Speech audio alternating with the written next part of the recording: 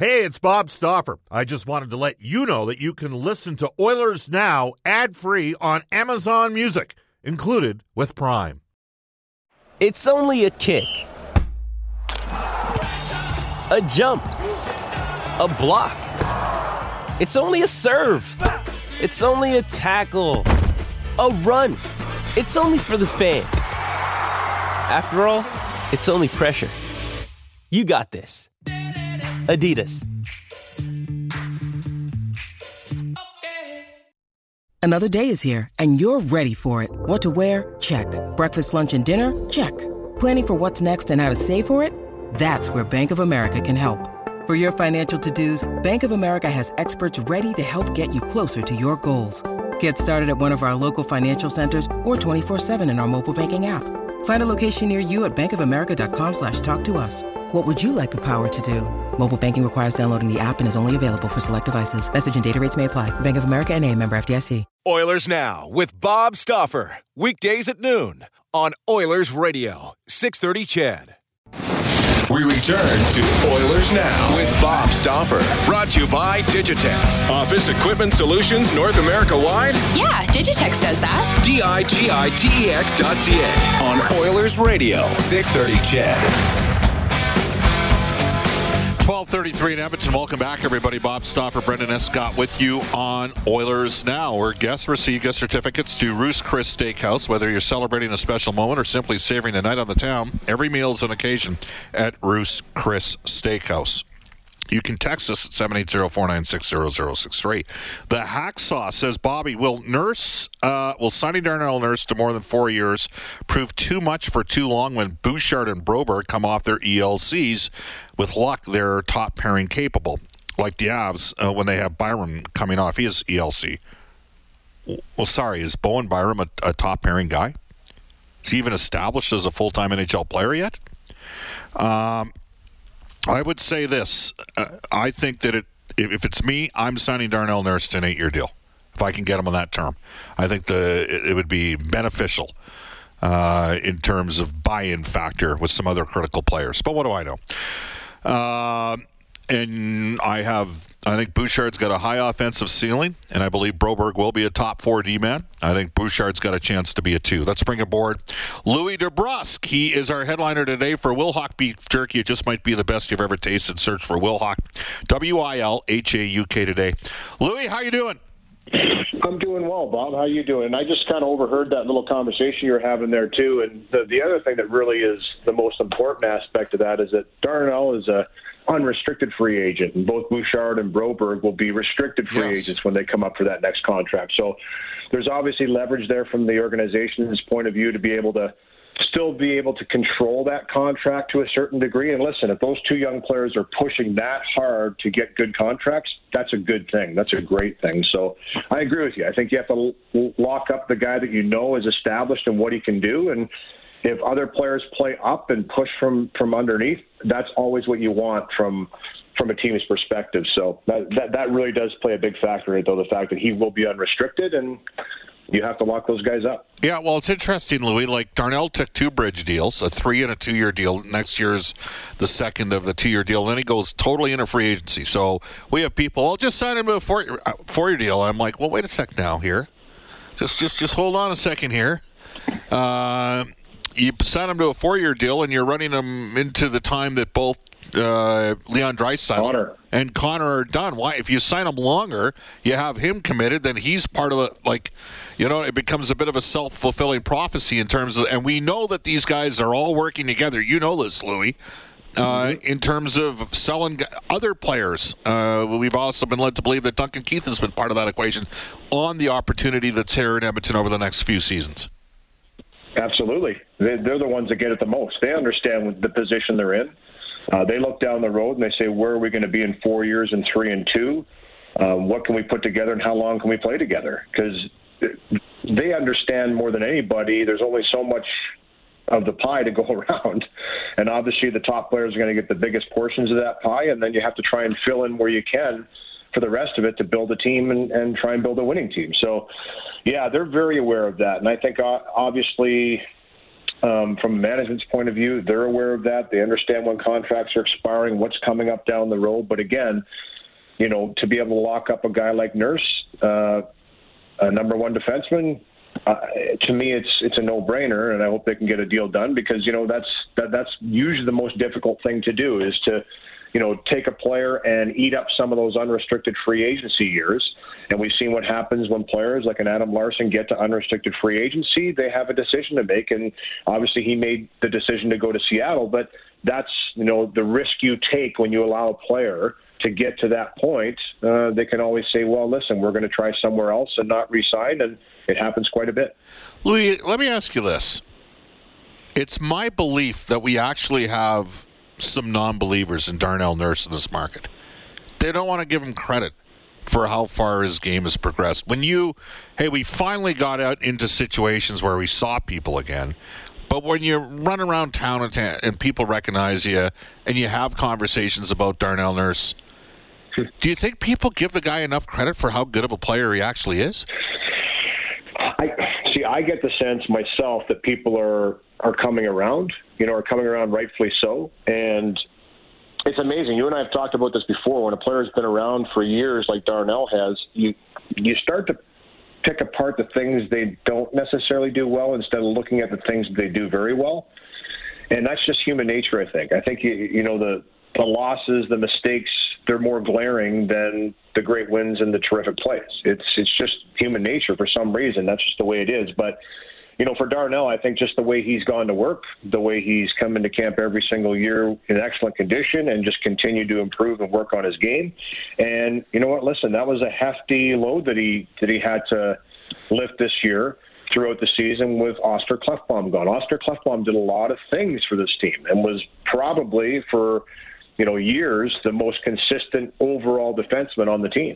Well, Darnell had to slip in, and he knew that was going to happen. That was a real test for him in the offseason, knowing coming in that Oskar wasn't going to be there. He was going to have to fill some more minutes, and that's exactly what he did. Given the opportunity, he stepped in there and made great on that. So this year will be very crucial for him as well. But I just think it's the evolution of a defenseman.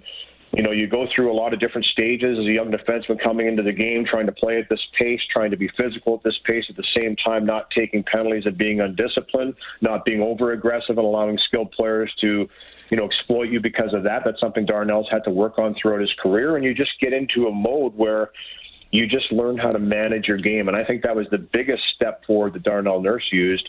And we could see that. Like in the minutes that he was playing, he was able to manage that. And I think Duncan Keith will help him with that too. I think that Duncan Keith is a player that's done that his whole career, has always been a big minute man. And, now you have a couple of guys there that can easily take those minutes on. But it's about managing. It's about playing at the right pace at the right time, not over staying your welcome on the ice and getting caught out there for 2, 3, 4 minutes at a time where you're really depleted, and that just catches up to you later in the game. That's what every veteran defenseman has to learn, and I think Darnell's figured that out. He's always been a guy that's prided himself on being strong and in excellent condition, and he needs that with the way he plays. We're joined by Louis DeBrusk from NHL Hockey and Rogers. It's 12:40 at Edmonton. Bob Stauffer with you on Oilers Now. All right, Louis. What a week.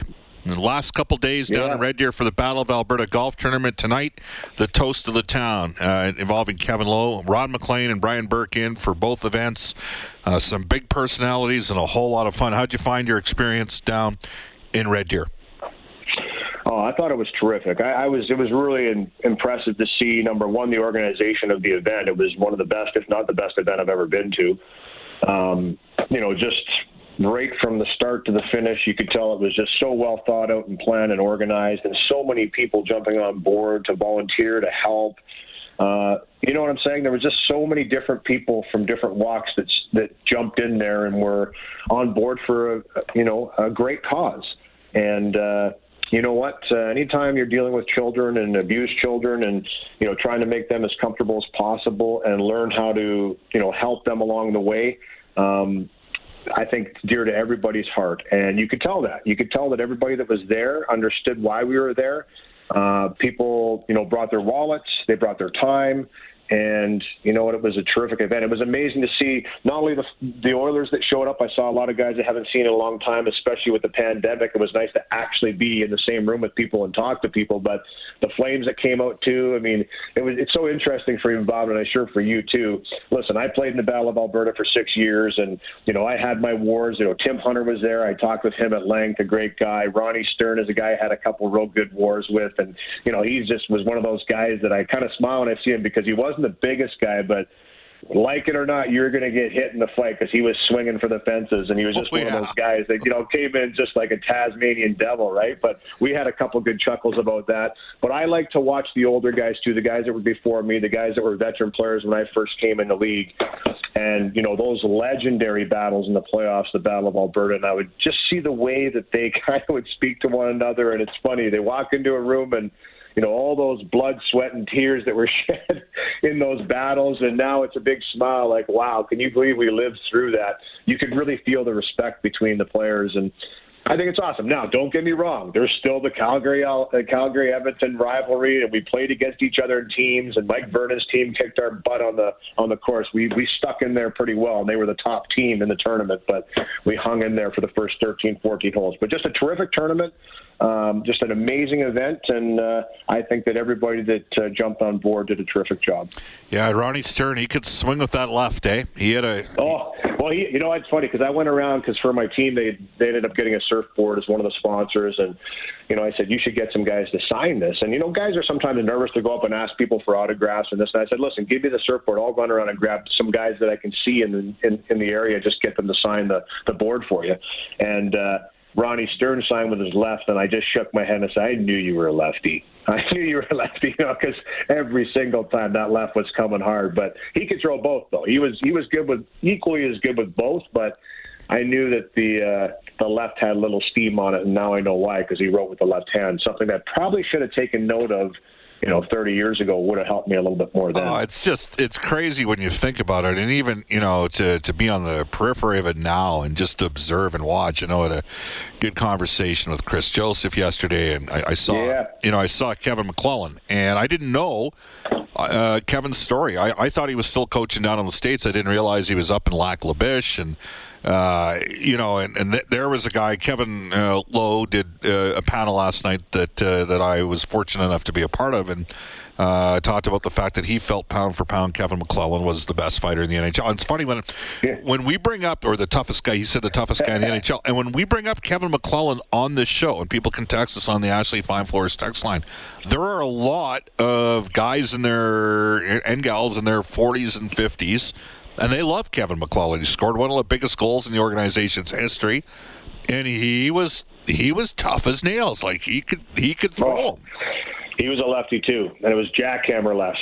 And you know, kind of fought a little bit like Terry O'Reilly. You know, Terry O'Reilly was one of those guys that just, you know, he'd swing from his knees, he'd swing from his ass. He was not going to stop throwing punches until the linesman pounced on you.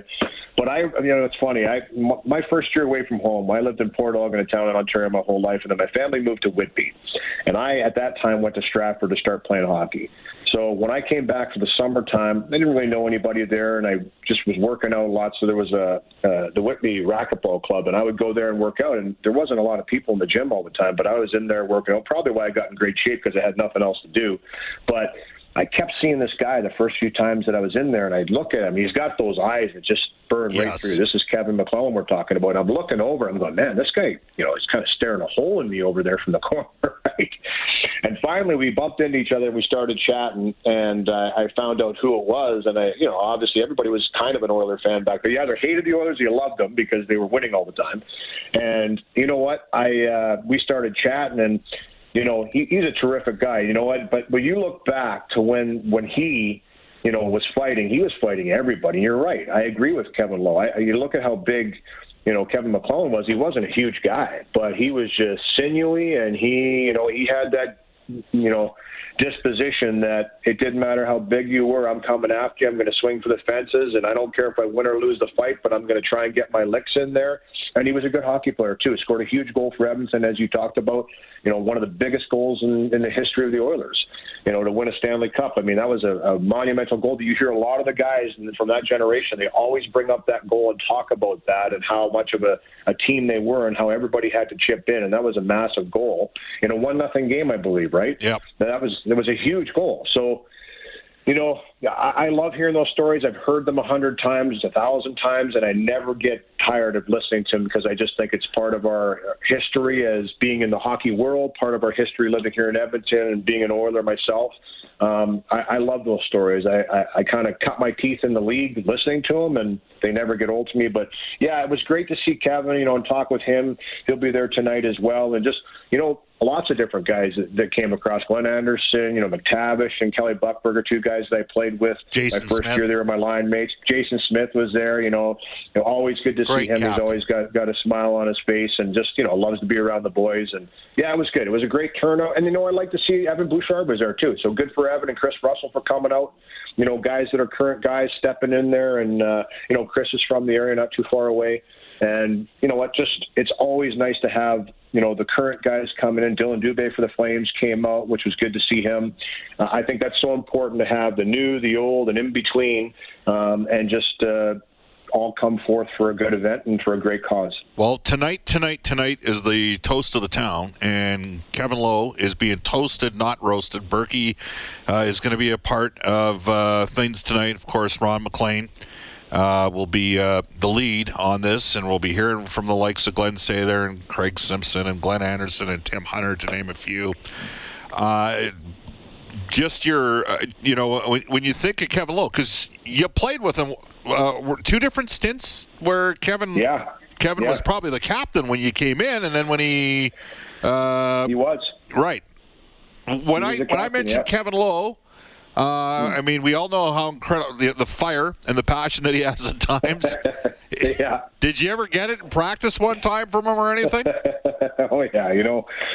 It's funny, he was an amazing captain, too. And I just remember one of the stories, and I think we've talked about this maybe a few years ago, but, I was a young guy, 20 years old, coming into the league, and it separated my shoulder in Vancouver one night. So I was out for, 3 weeks or whatever. I knew I wasn't going to be playing for at least 2 weeks. And, you're kind of like, what am I going to do? I'm just going to heal here. And Ken Lowe, who is Kevin's brother, was the medical trainer at that time. And, he would set times to come in and go do your treatment and come in. And I'd come in there kind of nonchalantly, 20 minutes late, 30 minutes late here, whatever. I'm thinking, no, it's not that important what time I get there because I'm not even in the rotation. So whatever. And he was fuming. He was getting more mad. And more, I didn't know this, but he was getting more mad and more mad. And I guess Kevin could pick it up on him one day. And he's like, what's going on? He goes, this freaking DeBrusque kid keeps coming in late for his treatment. So Kevin grabbed me one day. We had a little chat with Ken, Kevin, myself, and Kevin was out with an injury at the same time, and I believe it was a shoulder injury similar to mine. And he goes, you're coming with me today. You're training with me today. And he put me through a bag skate on the ice that was the hardest skate I ever had at that time. And then he said, we're not done. We're going in the gym afterwards. And we jumped on the bike and we did a 45-minute spin on this old Cybex machine where we must have done 30 sprints, 45-second long sprints simulating a shift. And I had never ridden a bike like that in my life. Like hadn't done cardio up until that point in time. We didn't even have a gym in my junior rink in London for the 3 years that I spent in London. So, I mean, it was just foreign to me jumping on a stationary bike. But it was a real message to me as to how hard you had to work to keep yourself in shape to be ready to go when you were ready to come back into the lineup, because you can't simulate that. It's impossible to simulate a game situation. It really is. You can work out as hard as you can, but when you jump on that ice for that first time, you're going to be suck and win no matter what you do. But you can limit that, or at least lessen that blow a little bit by being in extremely good shape. It was just a real good message from a veteran player that had won 5 Stanley Cups at that time. He went on to win a 6th in New York and come back. He finished his career with Edmonton. I got to play with him a second time. And, just to me, I'll never forget that. That was just, an older guy grabbing a young guy that kind of needed to be put in the right direction. And that's why I have such a fondness for veteran players that do that with young players, because sometimes you need a kick in the butt. Sometimes you need to be pointed in the right direction. Kevin Lowe didn't need that. Kevin Lowe was one of those guys that I'm sure maybe early in his career he did get pushed in the right direction. That's where he learned that from. But he was always willing, even as a guy that was the captain of the team, a veteran player, he would take the time to make sure that the other guys were in line, and that's what made him a great leader. And yeah, I have nothing but respect for him, and I'm happy that I got to cross paths with him twice as a player, and obviously he's bled the colors forever. He's the longest tenured player, coach, general manager in management that there has been, and he's bled the colors forever. Yeah, it's interesting. To me, never cared as to who he worked over. He wasn't a spot picker. You know what I'm saying? It didn't matter if it was Bob Probert or Bob Stauffer. He was going to cross-check that guy in the back. And I remember, Guy Godowski's coaching at Penn State. We're playing for the Southside Athletic Club, and we were fortunate enough to go down to Northlands to watch a practice. And Kevin Lowe and Mark Messier were hammering the crap out of each other with their sticks in a compete drill. And I remember I looked at Guy, and I'm like, can you believe that? Like, they're teammates. Yeah. And they were like, and it was on. And I think that's part of it that sometimes happens, that maybe if you're not lucky enough to go down and watch it or observe it, or you don't have a gut feel for it, did you ever have that experience yourself, Louis, where there were a couple guys that they played with an incredible amount of intensity in practice because they were trying to apply what was taking place in practice into game-like situations?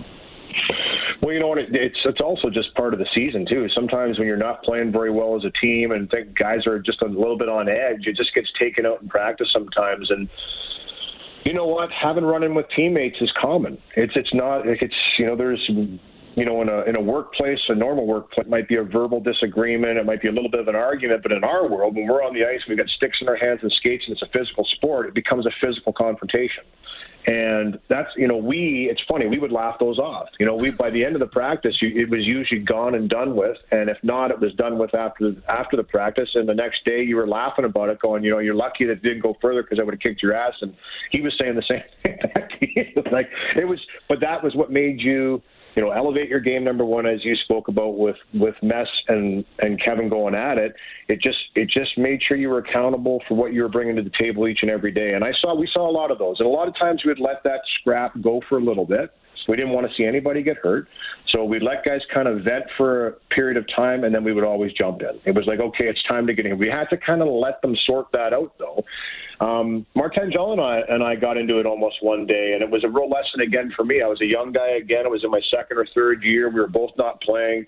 We were working down low, doing some one-on-one drills, and he was obviously a lot better hockey player than me, and he was toe dragging me and put it through my skates, and I was just getting more and more angry every time that he would do that to me. So I finally kind of gave him a cross-check and said, you put it through my legs one more time, you're not going to like what happens. And he started laughing at me. So sure enough, what did he do? The next time coming down, he put it through my legs, and I kind of swung, and I got a piece of the puck, and it went into the far corner, and I chased him into the corner, and I rocked him. I hit him hard. And he bounced up. He bounced up, and he took my skates out from underneath me, and I swear I must have been parallel to the ice, about 6 feet off the ice, went slamming down to the ice, jumped back up again, and the gloves came off, and we grabbed each other. And Marty was, a good friend of mine. He used to drive me to the rink every day, and we kind of looked at each other and said, okay, we don't really want to do this.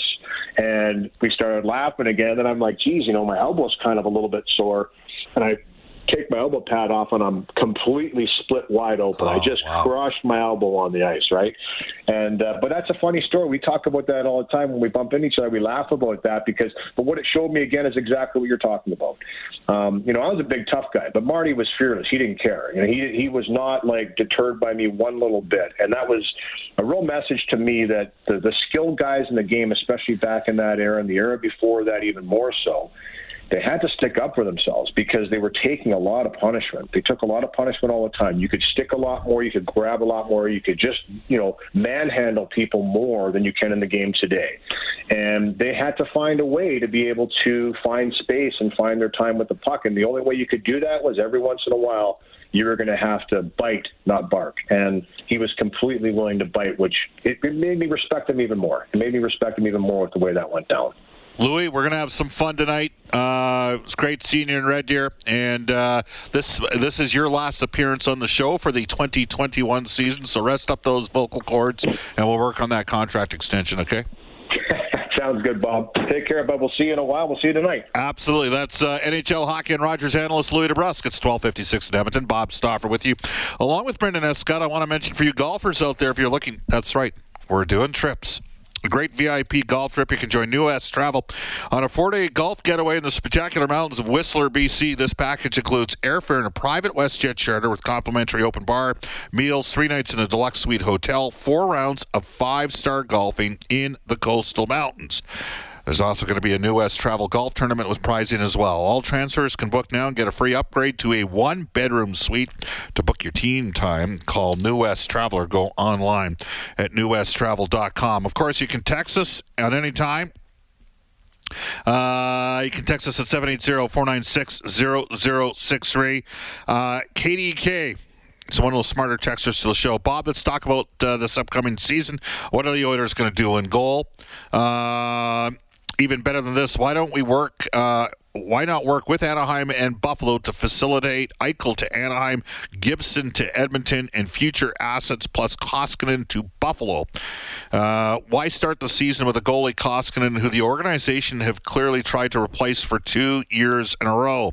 Allow this team to grow throughout the season rather than find a way to adjust mid-year and with minimal salary restrictions. Anaheim could add Kessler to the deal. If the salary is an issue, the Oilers are already using LTIR, so why not maximize the pool? Might need to take a look at John Gibson's contract for what it's worth. I loved John Gibson 3 years ago. I don't know if he's just gotten fatigued over the last couple of years. And Jack Eichel, that could be a risky proposition, given some of the challenges he's had. Off to a global news weather traffic update with Eileen Bell. And when we come back, tonight's main event on the toast of the town, Hall of Famer Kevin Lowe, when we return on Oilers Now. Oilers Now with Bob Stauffer. Weekdays at noon on Oilers Radio, 630 CHED.